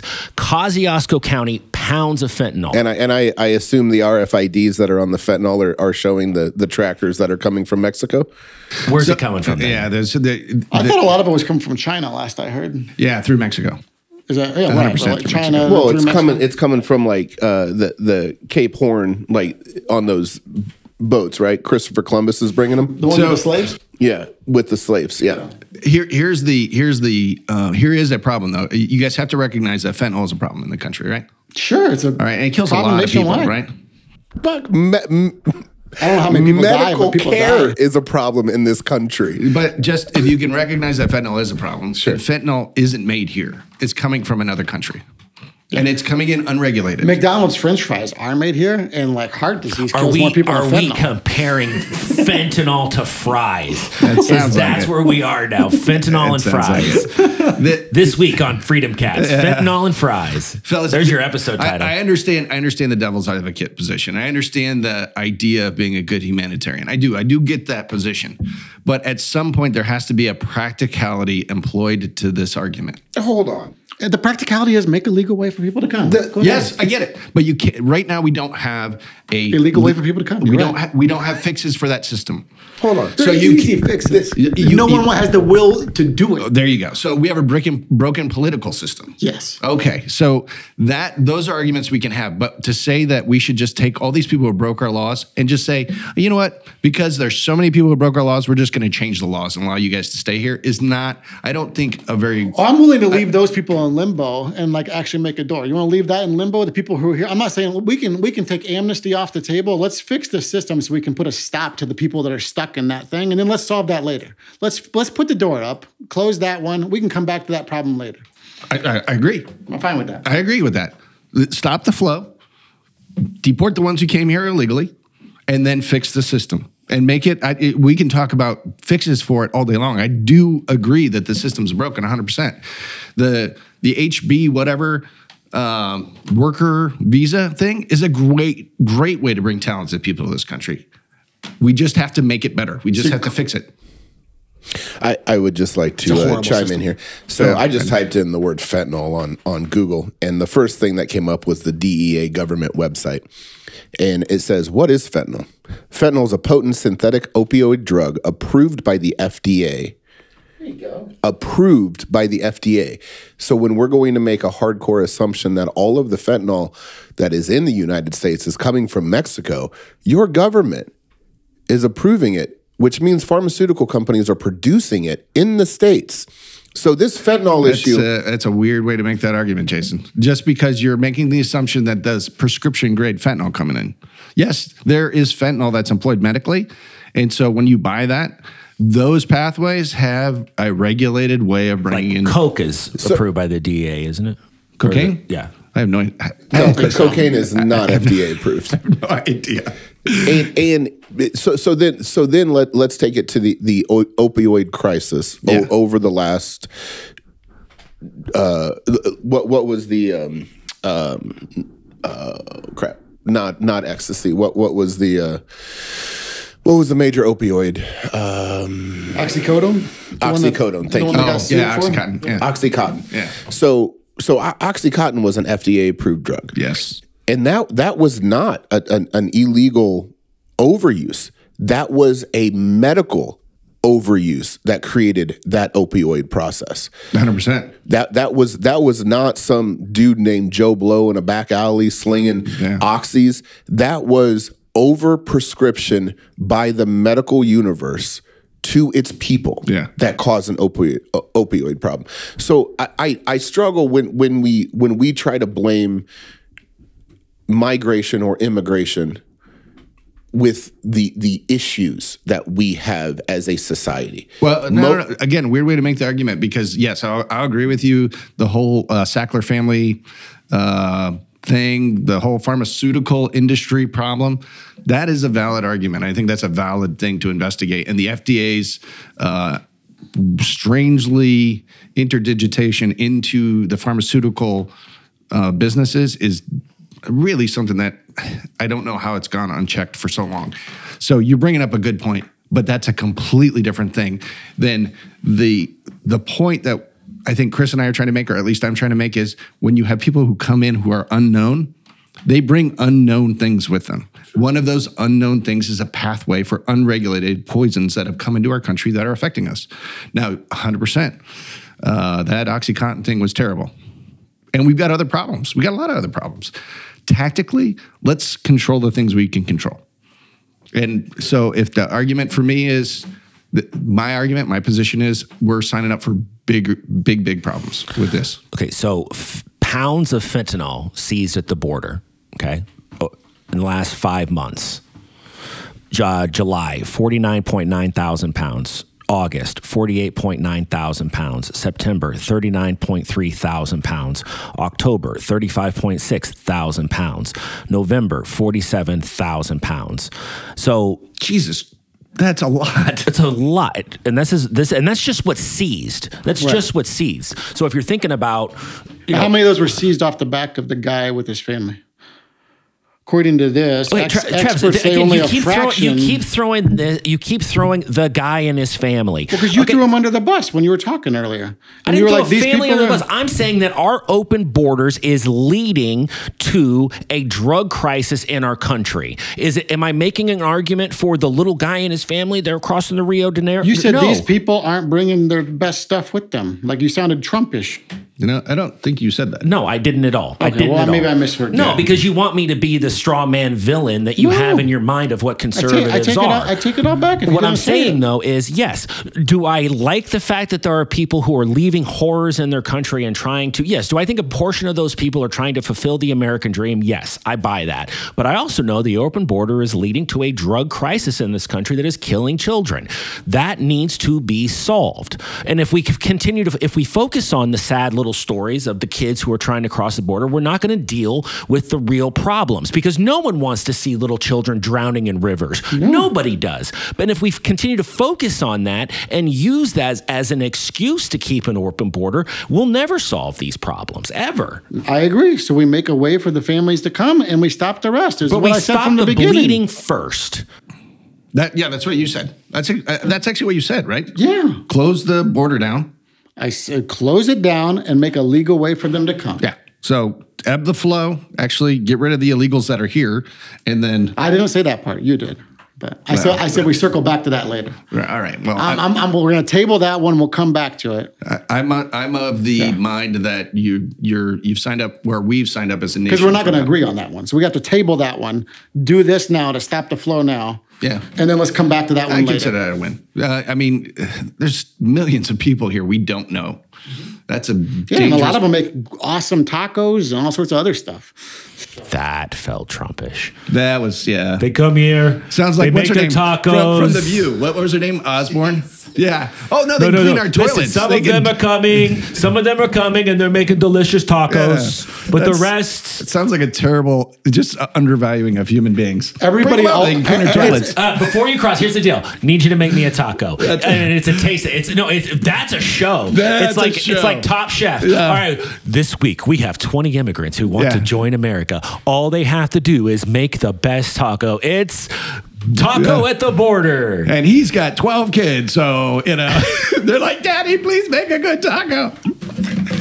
Could be part of the criteria. Yeah. I'd watch that show. I would watch that show, too. I would watch that show. I'd be all for it, Adam. That is a way to come to the U.S. if you want. Yeah. It's better than what we got now. That's the Hunger Games. That's the Hunger Games. Oh, I like it. Hunger Games. You can call it Hunger Games. That's so awesome. We Are Elysium. Cheese and crackers. What's wrong with this? Oh, it's already Elysium. Yeah. That's a great movie. Which one's that? That's the one where you got like the slave worker class on Earth, and then you got like the super elites with their advanced. Is that the one where Justin Timberlake scans his hand? It's Matt Damon. It's Matt Damon. But same sort of idea, I think. Yeah. What's the one where Justin Timberlake has a stopwatch in his arm? Oh, I know which one you're talking about. And like the currency is time. Currency's time. Yeah. I don't know that one. I don't know the name of it. I've seen video snippets of it. Okay, so we were talking about Civil War versus World War III. And we had a little Civil War here at the table. Yeah, well, Did we? Did we? It was fun. So we do have, I think it's an intentional, I think this migration thing is an intentional element in the World War III game. Right. I think there's a bunch of Venezuelans that are trying to get away from Chavez. I think that's what's going on in large part. And then there's other people mixed in, but yeah. Yeah. And I think we have information warfare going on. I think there's a, I don't know how you guys feel about this, but there seems to be a coordinated mass media information control strategy being employed, where they only pump certain messages into people's eyeballs, and then you get this like independent media thing going on, and they tend to be proactively censored. So I think that's another part of this whole thing. I think if you're looking at what is going on with the people who have what we would call the quote unquote haves, the people who are billionaires, and what they've been doing as far as buying up hordes of land, hoarding land, which by the way, I didn't know this. I just learned this recently. Property taxes were originally used by the French to de-incentivize the hoarding of land. Did you know that? No. I did not know that. And so we actually adopted that here to prevent the hoarding of land. And it's worked so well. That's a policy that's It's worked so well. That's also why we had an estate tax to prevent the aristocratic passing of wealth. Yeah. But everybody thinks that it applies to them. It only applies to you if you have a shit ton of money. Right. So now we got people hoarding. You got your Blackstones, you got your Bill Gates, you got Mark Zuckerberg, who literally just bought a crap ton of land over in Hawaii and built this luxury bunker, which to me, that seems like a big red flag. So maybe we need the progressive property taxes. Like if you're hoarding land, you have an increased rate as opposed to your regular homeowner. Oh boy. We're going to talk taxes? If that's the purpose. I'd say get rid of it. Get rid of taxes altogether and do a flat tax. I'd say get rid of property taxes on like everyday household folks or make the exemption a shit ton higher. But like the hoarders, sure. And they should pay their share. I really don't think property taxes are that big of an issue. Yeah. I talk to most homeowners, they'll disagree. Really? Yeah. Oh, yeah. I mean, like what is your property taxes? Too much. A couple $1,000. I don't know. Yeah, mine's not actually that bad. To live and own property, I don't think that's that bad. I mean, but it's my land. Why do I have to pay rent for my land? It's not your land. Like, this is a fallacy. It's not even close to your land.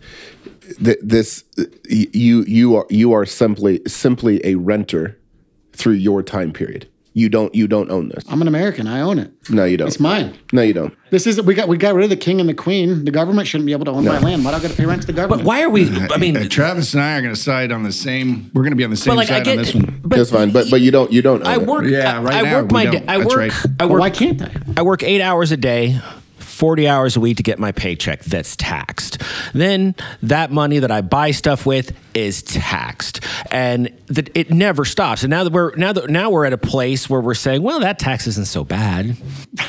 That's right. 100%. The F-35 is really cool looking. That's all I know. Yeah, and then where do our tax dollars go? Right? We're basically seeding these pass-through oligarchy money laundering organizations that funnel that stuff to, these corrupt politicians and to the fentanyl dealers that are coming across the border. You're not even you're talking about it. You're talking about the CIA. You know what? Talking about all this crap. No. Right. Now you're on some shit because they're you know what? They're smuggling the fentanyl through the border, but they're not making that shit in Venezuela. And the same companies that are making it in China are buying our politicians here on our shores. You're right. You think they're making it in Texas, driving it to Venezuela, and then bringing it back over? No, and they're getting it from Afghanistan. No, they're getting it from Afghanistan. No, but bro, those same the companies that are making the pills. We're not talking about those people, and those are the same people who bought my politicians. Well, they own the politicians too. Of course they do. 100%. Of course they do. So that's another really big problem. U.S. soldiers during the Afghanistan conflict were guarding poppy fields. U.S. Rangers were guarding poppy fields. For who? I think the correct term there would be for whom. No. No, you're wrong. You're right. Fucking Facebook commenter over here. Put an asterisk next to it. Whom? Good for Yeah. you. Who are they? Who are they the top 5 protecting us with? manufacturing of Yeah, pharmaceuticals in Merck, the U.S.? Lilly, There you go. whoever. Eli Lilly. Yeah. Yeah, whoever. We need our heroin. So, to your point, Jason, we vilify the kids who are trying to cross the border for a better life. We make them the villains because others are smuggling those drugs across the border, but they're not making those drugs. It's multi-billion-dollar multinational companies that are making the drugs. So the legal way to do it is to buy the politician, to get the military sent over to protect your stuff, and then give the politician some money. That's the legal way to do it.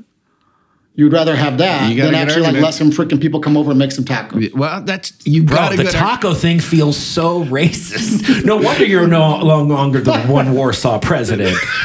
Well, you got to go. I mean, okay, now we have something where we probably don't have an argument, right? I'm going to side with you on that. The corrupt systems are, there's so many of them. So why don't we talk about that instead of penalizing the other people?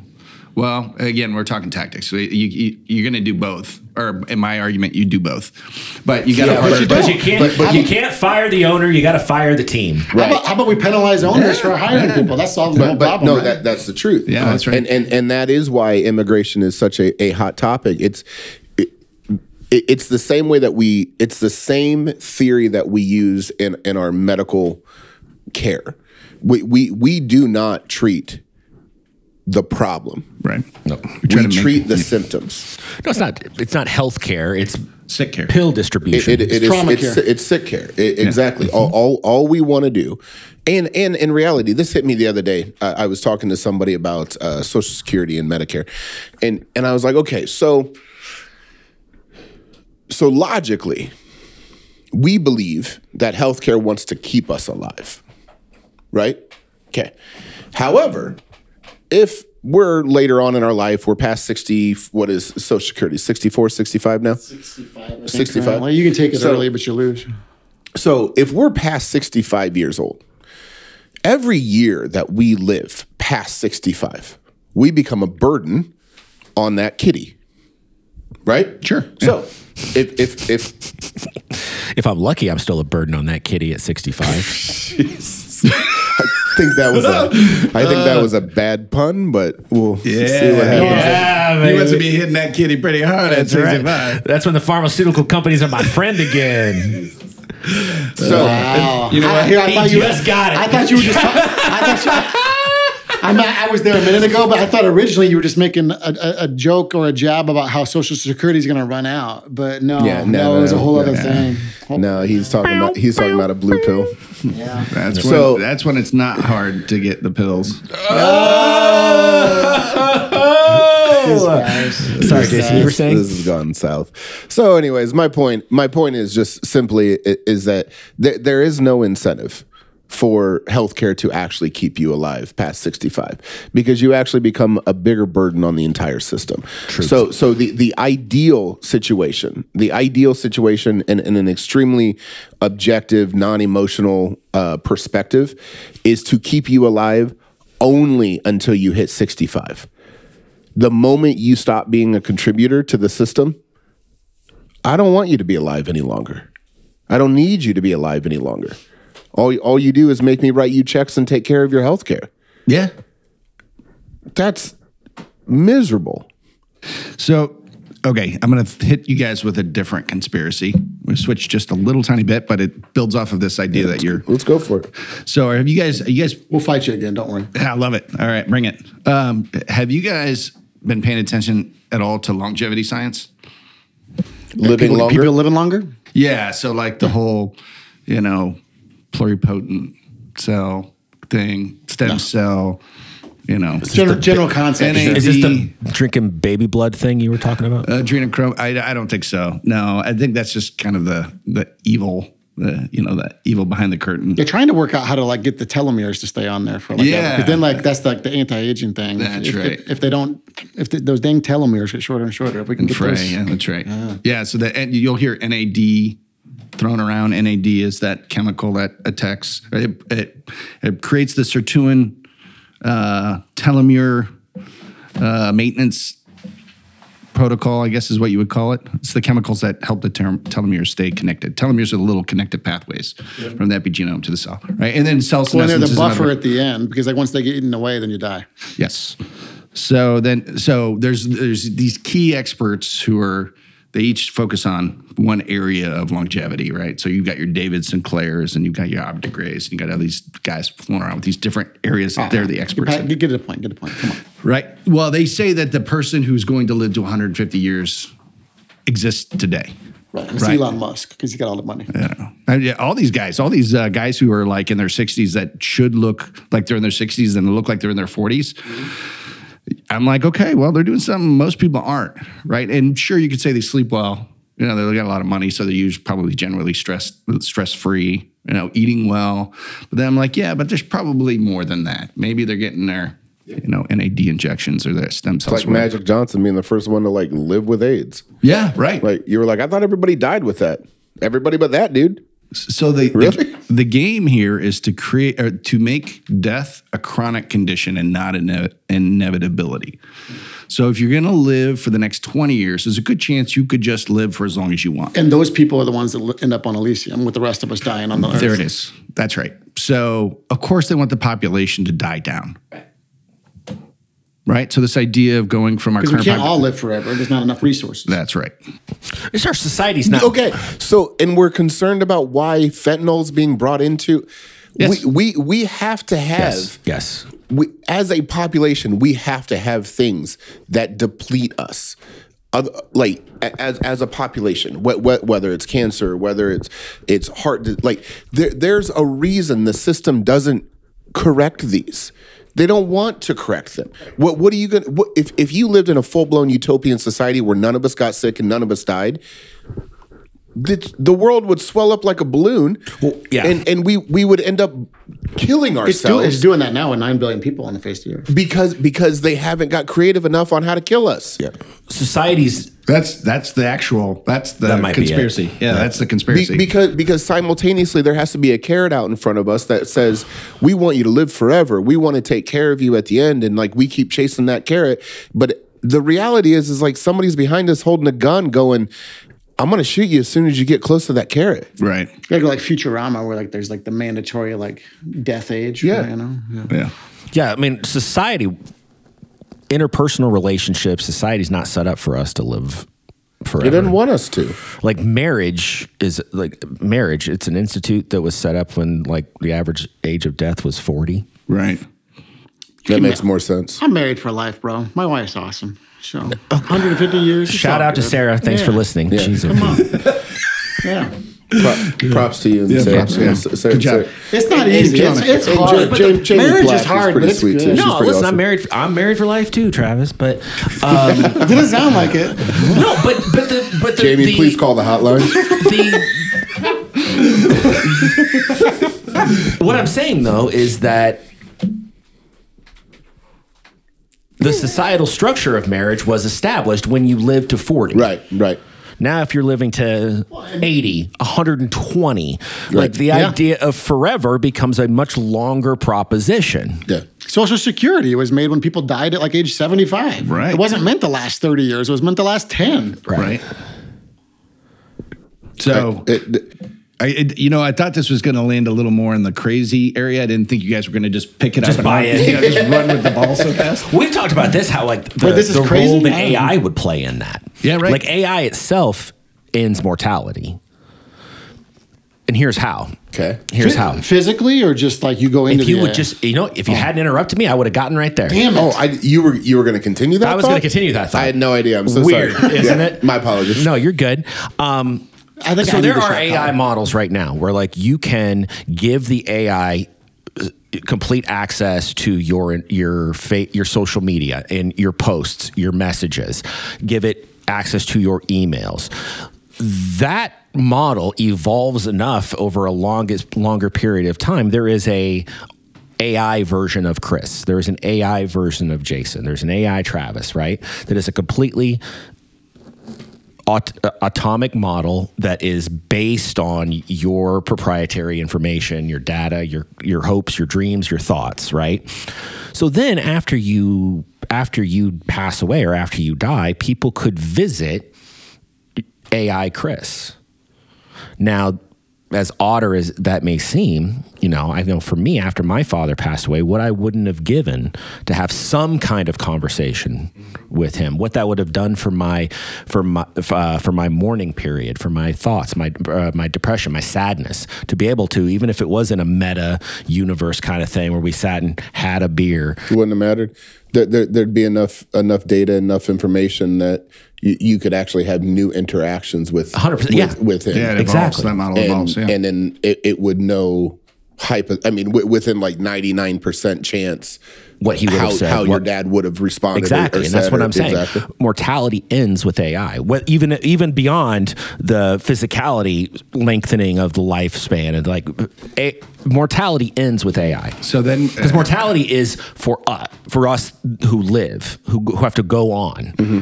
That's who feels mortality, not those who die.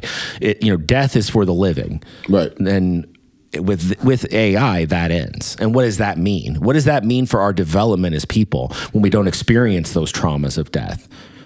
Yeah, how do you value the meat sack that you possess in the short term to kind of get the model running versus the model that will perpetuate after you're gone? Do we start to devalue that initial kind of? Of course you would. What does it do with the productivity in the real world? You're going to spend all your time hanging out with your dad in the fake world. Right. That's another really good. So that's already happening though. I mean, like if you look at today's youth, like they'd much rather be staring at a computer screen or an iPad than having a conversation with an actual human. And half these things are all AI. They're not even real, but that's where they're spending their time. Like they don't even know how to shake a hand anymore. They don't know how to. Yeah, it's something I teach my kids. We just took a trip to Disney, and my family actually, my extended family was there as well for a chunk. They overlapped, which is a fun little thing. We're in the bus, one of the Disney buses, going from one place to the other, and there's like 6 of them with my siblings, and I'm like, this is nice that we're all getting to hang out together, and that 5 of you are on your phones. Right. Like what the hell? But then doesn't that beg the question, like what you just pitched about like AI and that trajectory? There was an interview between like Neil deGrasse Tyson and I think Elon or something. I could be misquoting it, but the overall premise was the idea that the odds that we are currently living in an AI generated environment is higher than the odds that we are going towards an AI generated environment. Yeah, no, that's when you get down to the micro vectors that are the quarks and the gluons, it starts to look like this is all just a. So maybe that's the real idea of what consciousness is the realization or the revelation of accepting the fact that none of this shit's real at all. It's just a game. And it's all just built and structured, and it's all data points that AI's put together on us. And how screwed up is that? Well, what a nice place to end it, huh? No. Yeah, this is fun, guys. Well, we want to thank you for enjoying this rollicking conversation in your AI construct. So, for those of you listening, noodle this because we're going to pick this up on the next episode. Oh, yeah, absolutely. We're going to keep on trucking, baby. Yeah. Because he's Jody, he's Travis, he's Jason. Together, we are the AI construct known as the Freedom Cats. Tippy River Adventures. Listen, you know what I hear all the time? I'm just going to be real. There's nothing to do in this county.